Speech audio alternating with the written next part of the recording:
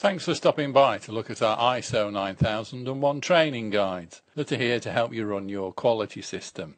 So let's check out a short sample.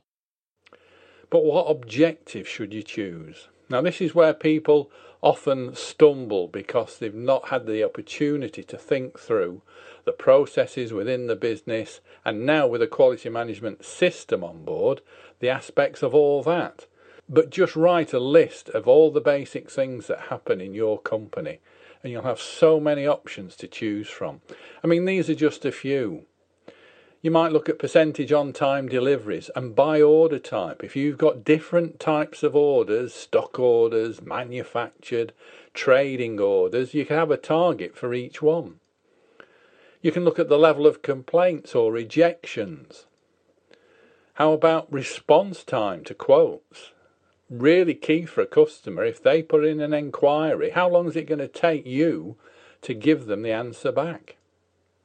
What about a customer feedback score? Whatever system you're going to adopt, there's going to be a measurement in there that you could make use of as an objective. Training needs. If you're using a skills matrix, by definition, that is handing you on a plate all the aspects of training around your company.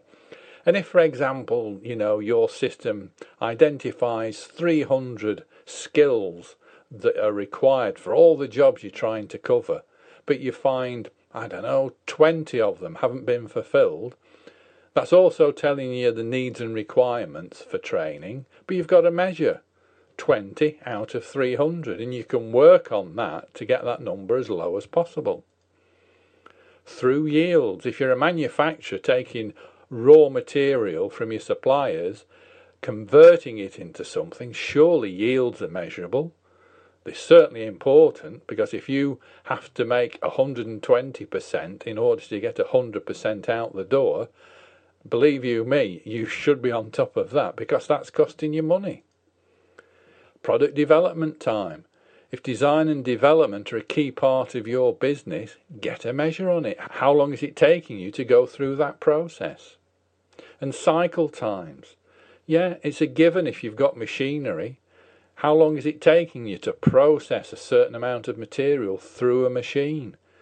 Now, one of the key things in engineering is the delay, the downtime, when you have to switch machining heads and all the rest of it. Again, you can measure that. Okay, well, that's an excerpt from one of my training guides, and the full series is available from the VIP area of my website, ISO9001trainingguides.com. All aspects of the standard are covered, including developments with the 2015 version. Hope you can make use of them. Cheers!